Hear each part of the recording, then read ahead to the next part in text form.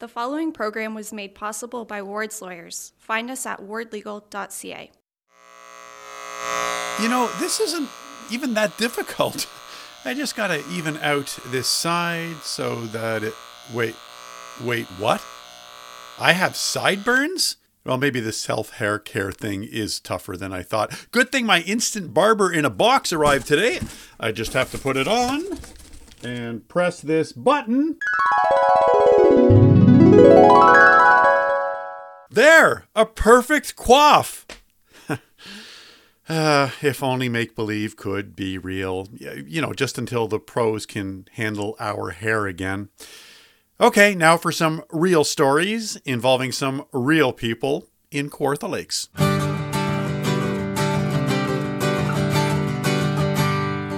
Thanks for being with us. My name is Denis Grignon, the host of this program.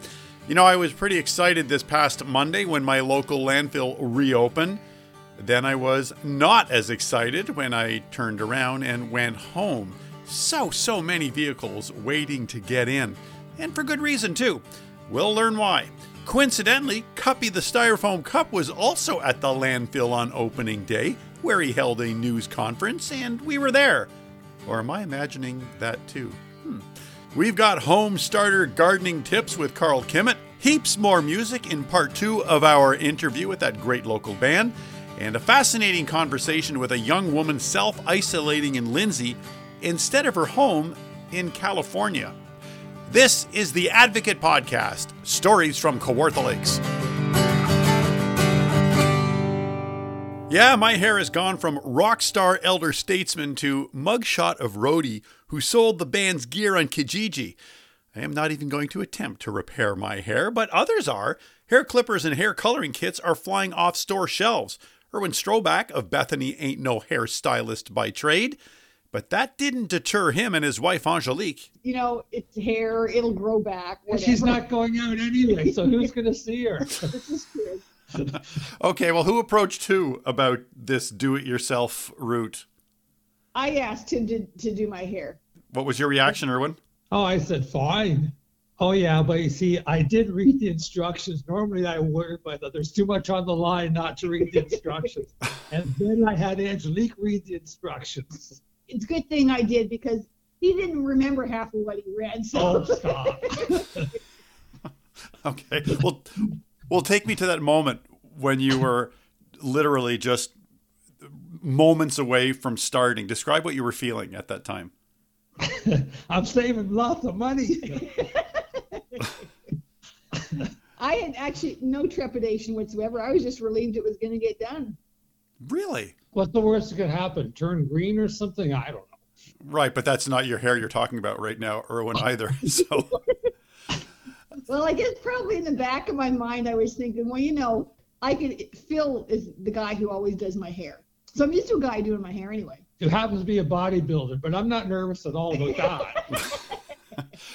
Angelique, why do you think people, men and women, are a little bit cautious about having people work on their hair then, if both of you were all in? See, I'm not somebody who is very, I don't spend time on my hair. I don't do anything to my hair because anytime I attempt to do something to my hair, as in styling it, I usually end up wetting it again or something because I've made such a mess. So I'm not somebody who has tried to have this perfect coiffure ever, like, because it's just not in me to produce it. So. But Denise, you know, one of the worst questions a guy can get is when they ask, "What should I do with my hair?" Well, what should one do with one hair then? You answer that one. Whatever he answers, I'll do the opposite. What advice would you give people who are just on the cusp right now of thinking, do I or don't I? Do I cut my loved one's hair or do I let them cut my hair? Read the instructions, especially if you're a guy. Oh, I don't know. It didn't seem that difficult. Well, how good is your relationship first? My name is Monique Malash from Ward's Lawyers in Lindsay, your official sponsor of the Advocate Podcast, stories from Kawartha Lakes. As I mentioned earlier, I was pretty pumped about the reopening of the Lindsay Ops landfill on Monday. Hey, who's in his 50s in this podcast, huh? Vehicles were backed up all the way outside the gate, so I left. David Kerr oversees the landfills in his role as manager of environmental services for the city of Kawartha Lakes. I spoke to him on Monday afternoon, shortly after my return, with a truck full of stuff. We were expecting fairly long lineups. We were trying to do what we could to minimize that, but we've talked to other municipalities and they've experienced the same. Being the first day open, after a couple months, there's been people that are just itching to get out to visit the landfill for their needs. I was one of those people. You mentioned conferring with the other municipalities across Ontario. Was it a province-wide directive, or was it left up to to the city of Kawartha Lakes to determine whether or not to close the landfill? Certainly at the beginning of this and the concern, there were various groups, large Ontario-wide groups such as Municipal Waste Association, various waste management associations that were recommending strict procedures. But was it the province that said you must close them, or was it an option to leave them open? It would seem like that was one of the ultimate social distancing services that could have been maintained. So I'm just wondering what went into the decision to say, no, we're going to choose to close it. It was a municipal decision. It was based on health and safety. The province had declared landfills and waste management an essential service. However, it was pretty much industry-wide from the municipalities to close the landfill sites until the landfills could be set up in a way that avoided the hand-to-hand, the physical distancing work. Because there isn't a lot of hand-to-hand contact, is there, for the most part, when you're going through the landfill? Well, at one time, we would accept cash, quite freely. However, there's the issue of transferring the virus through cash and handling that and decontaminating that. So that was one of the areas that we had a concern with. The other was handing the debit machine back and forth via hand-to-hand.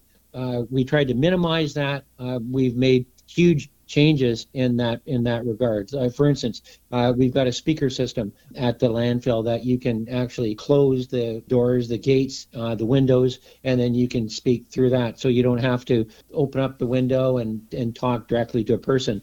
We've got a sign up to say, please do not use cash. We're not accepting cash. And I think most municipalities across Canada are not using cash. Mm-hmm. We have an extension rod with basket type of apparatus on it that the debit machine can be set in, and it can be handed out through the window. When it comes back, it can be decontaminated. The landfill scalehouse attendants have got masks on. We're doing everything we can to protect our staff and also to ensure that there's protection with the public. The people on the site, what are they telling you, the people who are working today?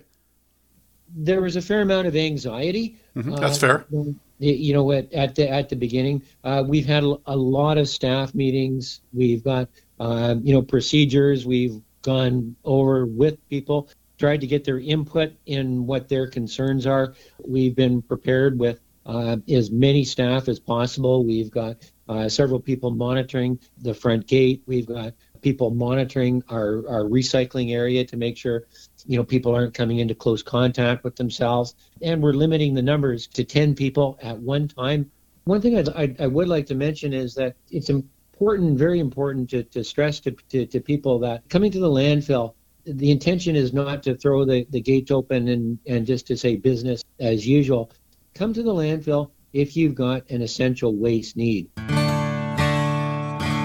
My thanks to David Kerr with the city of Kawartha Lakes, who confirms that the 3-bag limit, not 2 bags, of curbside garbage continues, which should make those trips to the landfill less frequent. I did get there, by the way, early on Tuesday morning, and I got in quite smoothly. Now, when you do go to the landfill, be nice and look the staff in the eyes and say, thanks.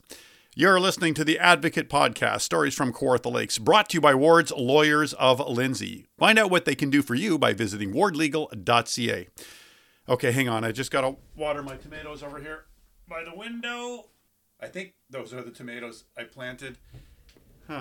Maybe they're cucumbers, or what Carl Kimmett calls cukes. Carl has had a long career in horticulture and with nurseries. He was also part of the Faculty of Forestry at Fleming College. Okay, Carl, this is my first foray in starting plants in the house. Am I in over my head here? No, not at all. Work with the annuals that you're most familiar with, and most people are going to be starting annual plants in the house by now. What if I haven't done this at all? What if I have no relationship to annuals? What would you suggest? You still have time. Take a look at that seed and just grasp in the gardener's mind that all of the energy that little seed needs to germinate is within that seed. All it needs right now is lengthening days, which we're certainly getting. It needs moisture, certainly, and it needs a certain amount of light. Heat is probably the least important. These seeds will germinate in relatively cool temperatures, but obviously above freezing. So what I've started here this year is all kinds of greens. I happen to like herbs, so I've started those, and I've started about 5 varieties of lettuce, chard, bok choy, anything that's going to produce green plants. So stuff that grows above the ground as opposed to below the earth. That's correct. And I can produce all of that crop in pots. They may never hit my garden. You should have something that's got drainage in the bottom, and you're going to sow your seeds, not just willy-nilly, but in straight rows, relatively well spaced, and that's hard to define because most of it will get transplanted into another pot. You do not start seeds in heavy garden soil. Oh, so I can't just grab a shovel in my backyard, scoop some stuff up, and mash it up? Bad news. Not outdoor soil, because that has natural bacteria in it, which will affect the germinating seedling. So I guess the logic is that when I do transfer them outside into the garden, they're hardy enough that they can handle that outdoor soil at that point? That's correct. Tomatoes are guaranteed. Dukes can start any time, not too late for them. So just keep nurturing them until we reach, 10, 15 degrees, I guess? Well, it's that nighttime temperature that's critical. Daytime's fine. It'll be fine, hopefully, from now on. What's the biggest challenge with all of this for the person who's doing it for the first time? Biggest challenge, but biggest mistakes would be to seed too thick when you're starting. Try to spread those seeds out, and it doesn't. If you need another container, that's okay. And do not fertilize. Here's the real nurseryman's trick. You do not fertilize until you see true leaves coming. When those seeds germinate, they'll have a seed leaf that may not look like the mature plant. In fact, it won't. But you do not transplant and you do not fertilize until you see the true leaf coming out. Our biggest joy, of course, is having that first little bit of lettuce to make a sandwich, or the first vegetable. And you still get that joy? Absolutely. If you'd like even more simple to understand information on how to start a garden, check out Jamie Morris's column in the most recent copy of the Lindsay Advocate. You can download the Advocate podcast for free via iTunes and Spotify, thanks to our sponsor, Ward's Lawyers. Okay, I'm pretty excited to feature part 2 of a great conversation I started way back in episode 2 with Tanner Paré and Warren Frank of the band Heaps. In part 2, they expound on their reasons for moving on to a new name for the band and a new future, which includes a new song, Hazy Shores.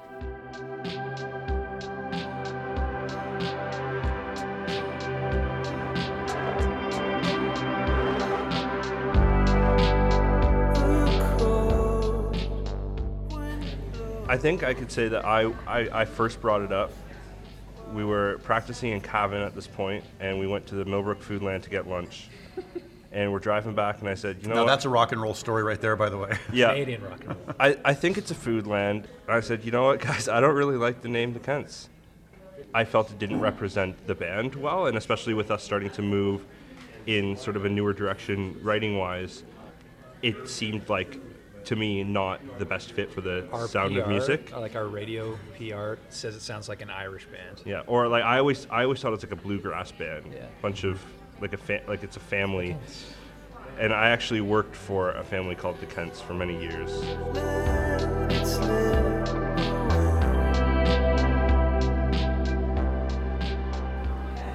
It's a very fine line we found, because you, as a band, you do want to honor your hits, but we've always felt like we wrote these hits when we were like 19, and we had barely even attended shows and grown as musicians and listeners.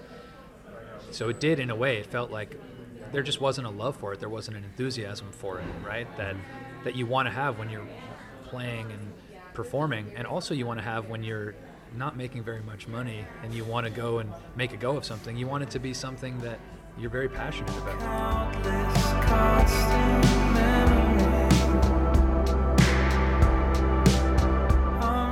I'll tell you about the night I think we all decided that we're going to change our name. Okay, so... You looked over your shoulder there, so is this going to be good? It's a funny story. So we're playing a show in St. Catharines in the late fall of 2018. Sure. 18, My yeah. little sister was there. We had played St. Catharines before, and we never had like the best crowds, but I think it somehow was the most attended show of our tour, which was super great and such a good surprise. And you know, we were about a month away from going into the studio to record our debut record as Heaps, and we finished our set, and basically some people got pretty ticked off. Am I allowed to cuss? Yeah, sure. Okay. I'll see if I edit it out later. Let's see how bad a cuss it Okay, is. here's what it is. You guys think you can get away just playing your new songs and not playing your old songs? Who do you think you are, f***ing Queen? It was shocking. It's like we felt really good about these songs, and we had been told a few times that, you know, they just want to hear our old songs. And like we understand that. We have these songs released and people are coming to hear those songs. So that sort of was a big part in why we decided to change our name, because if we didn't want to play these songs, we didn't want to have listeners coming with that expectation to hear them and just being constantly disappointed.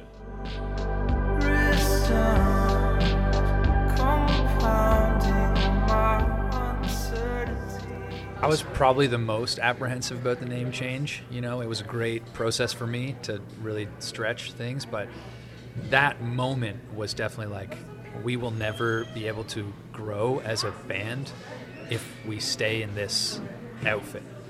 Because while it's wonderful that the music had traction, you know, how can we move past it? How can we create without inhibition if we're constantly worried about this cottaging family coming to our shows and yelling at us? Like, it was insane.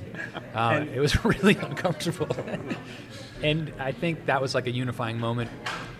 It was still like before we announced it, there was still like a worry, like, I don't know what people are going to do, but we just, when you feel like you're doing something's right, the risk kind of fades away.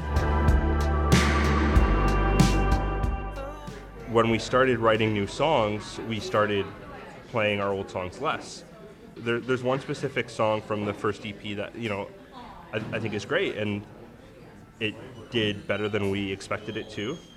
And we got to a point where people were either coming up to us before a show asking, hey, are you going to play this song?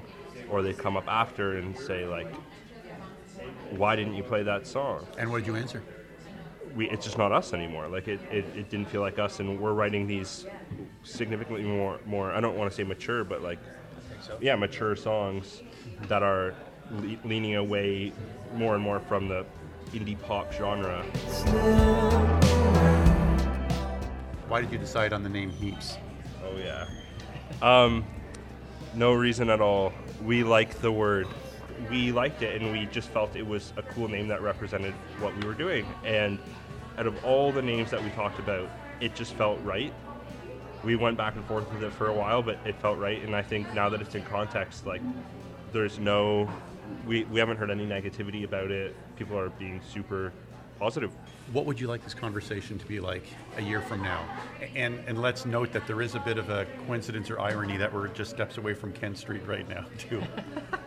They're going to rename Kent Street to Heaps Street. It is under construction. Maybe that's in the plans. I would say the best thing would be for us is that Heaps is our full-time endeavor. Having a good time.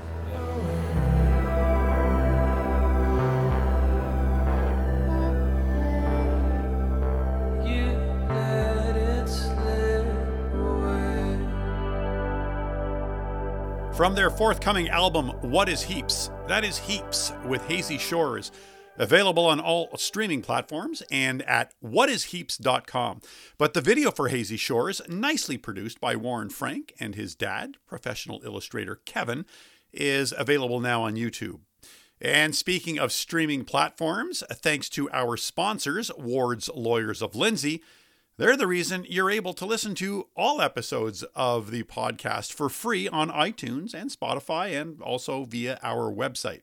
And you may remember in one of those earlier episodes, my conversation with Cuppy.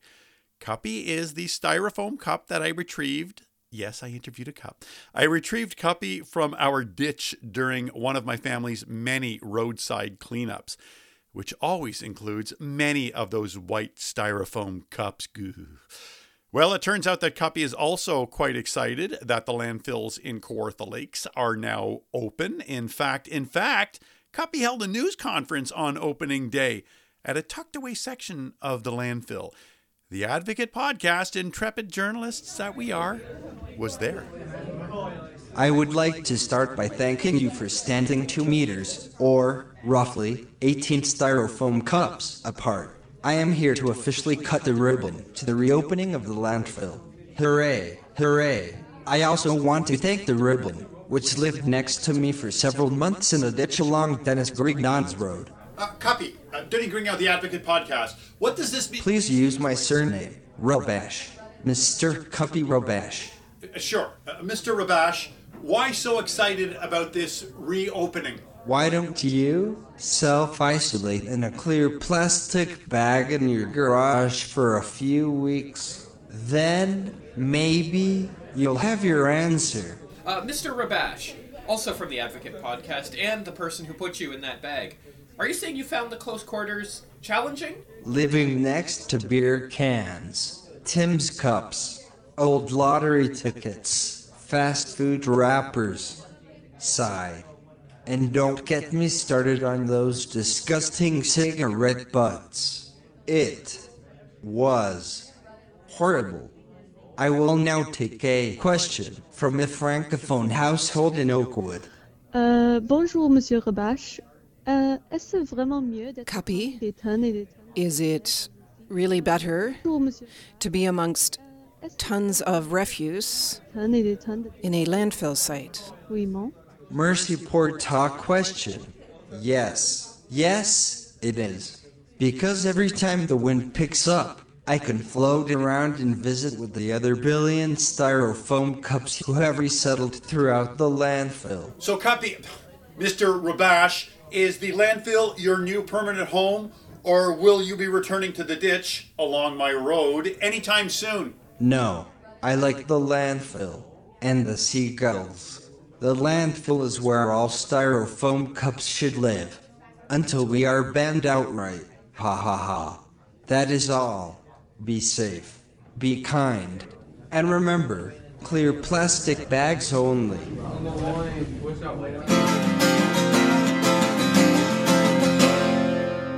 This is the Advocate Podcast, stories from Kawartha Lakes. As much as we might try to not get drawn into what's happening in the U.S. and how that country is dealing with all of this, it's often difficult to avert one's eyes, especially when we compare it to how our country is coping and how our leaders are, well, leading.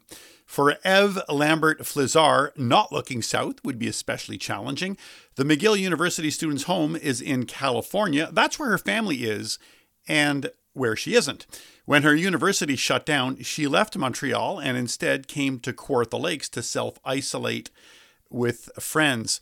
Hey, Ev, thanks for being with us on the program. Hi, Denny. Thank you for having me. Okay, I have to ask you, what went into your decision to stay in Canada versus returning home to California, where your family still is?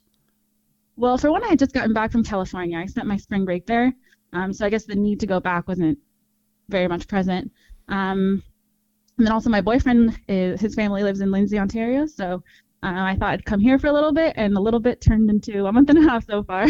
So did you really only come in thinking you would be here for a short while and then you would head back to California once all of this was sort of subsiding, or? Well, to be honest, I didn't know that it would last this long in terms of the social isolation. I don't think anybody did. Yeah.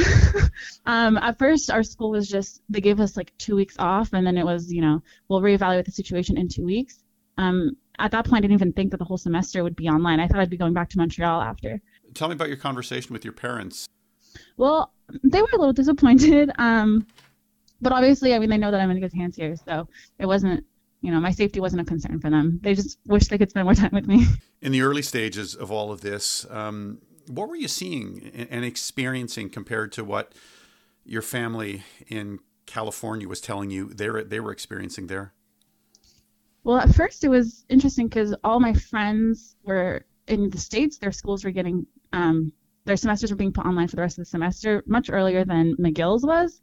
So at first I kind of felt like they were taking it more seriously there than in Montreal. Oh, really? Yeah, but, I feel like that situation has since flipped since the States have started to reopen stores and beaches and things like that. So now I feel like it's quite the opposite. What were your parents telling you? Well, I think things were slowing down for them too. So at the beginning, we were maybe going through the same things. And then it started to build up in that they were afraid the border would close and that I wouldn't be able to make it back if ever I chose to. Well, that was prescient. They kind of called that one right, didn't they? Yeah. So that became kind of a, when I had to make that decision, am I going to stay, am I going to go? And then the border eventually did close and I was still here. So what I miss about going back home is I miss my family and I miss my friends, which for one, I couldn't see my friends if I were back over there. So, and the beaches were closed and things like that. So it's not like the experience is much different, whether you're in California or in Lindsay, you're staying inside or doing walks around the neighborhood. But other than that, the experience is pretty universal everywhere in the world. I have to ask you, what's it like when you watch, the American news briefings, when you're watching them from here? Because you have a different perspective. You're watching this through a different lens. Yeah. Well, it's very frustrating to see what's going on in the States just because there's a lack of consistency, I guess, between what science is saying and what the politicians are saying. For example, in California, the governor there, Governor Newsom, he's pretty good about, making sure that stores are staying closed and that the state is still in lockdown. But people listen to the president who's saying that it's not that big of a threat, that, things are being taken too seriously. Part of it is a sense of, I feel like I'm everyone's token American friend over here, so I feel kind of a sense of embarrassment. Yeah, so I'm not too proud of what's going on in the way that situation's being handled over there. It's also kind of frustrating to see some of my friends over there not taking it as seriously as I am. So I do have some friends in the States who are, going over to each other's houses, and maybe if they got, a better briefings from their leader, they would understand the severity of the situation. Well, to be fair to your friends, you probably wouldn't have to walk too far from where you are in Lindsay to find a similar situation out here in Kawartha Lakes. That's true. That's true. What has this taught you about life here in Canada and maybe life and the culture back home in the U.S. and California? Well, it's made the political differences even more stark than they've ever been. Yeah, in terms of socially, our lives are the same whether we're here or there, but I guess the leadership is what's the biggest difference right now. What do you think your first trip home will be like when you get off that plane and you can see your family? I'll be very excited to see them. I think this time is, seeing everyone with their families, going back home and spending so much time with them is making me miss mine more than ever. Luckily, I'm very well surrounded here by, I guess, a new family, so that's very nice. But I'm just very excited to see my own. This is kind of an unfair question, given that you are here now and you pretty much have to stay here. But what are your impressions of Kawartha Lakes now that you've had a chance to really absorb it? I really like it here. It's quieter than what I'm used to. And going to school in Montreal is a lot busier, but I think it's kind of just what I needed, time to slow down. I go through it for a lot of walks outside. The nature here is really beautiful, nice and quiet, so I'm a big fan of here.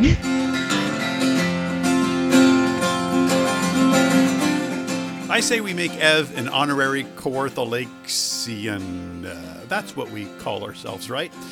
The Advocate podcast, Stories from Kawartha Lakes, is made possible because of our sponsor, Ward's Lawyers of Lindsay. If you need a lawyer, contact them via wardlegal.ca. You can contact us, and we love getting your feedback by going to lindsayadvocate.ca or by going to our Facebook page. Follow us on Spotify or subscribe to us on iTunes for free. Theme music written and performed by the multi-talented Gerald Van Halteren. Thanks to our guest Cheese Factory Road player this week, Rose Anderson Duval, who was in Oakwood when she called in to speak to Cuppy. The Advocate podcast is produced and hosted by me, Denis Grignon. Start a garden, go for a walk, safely, and remember, we will, one day, be talking about all this in the past tense. Talk to you in a couple of weeks.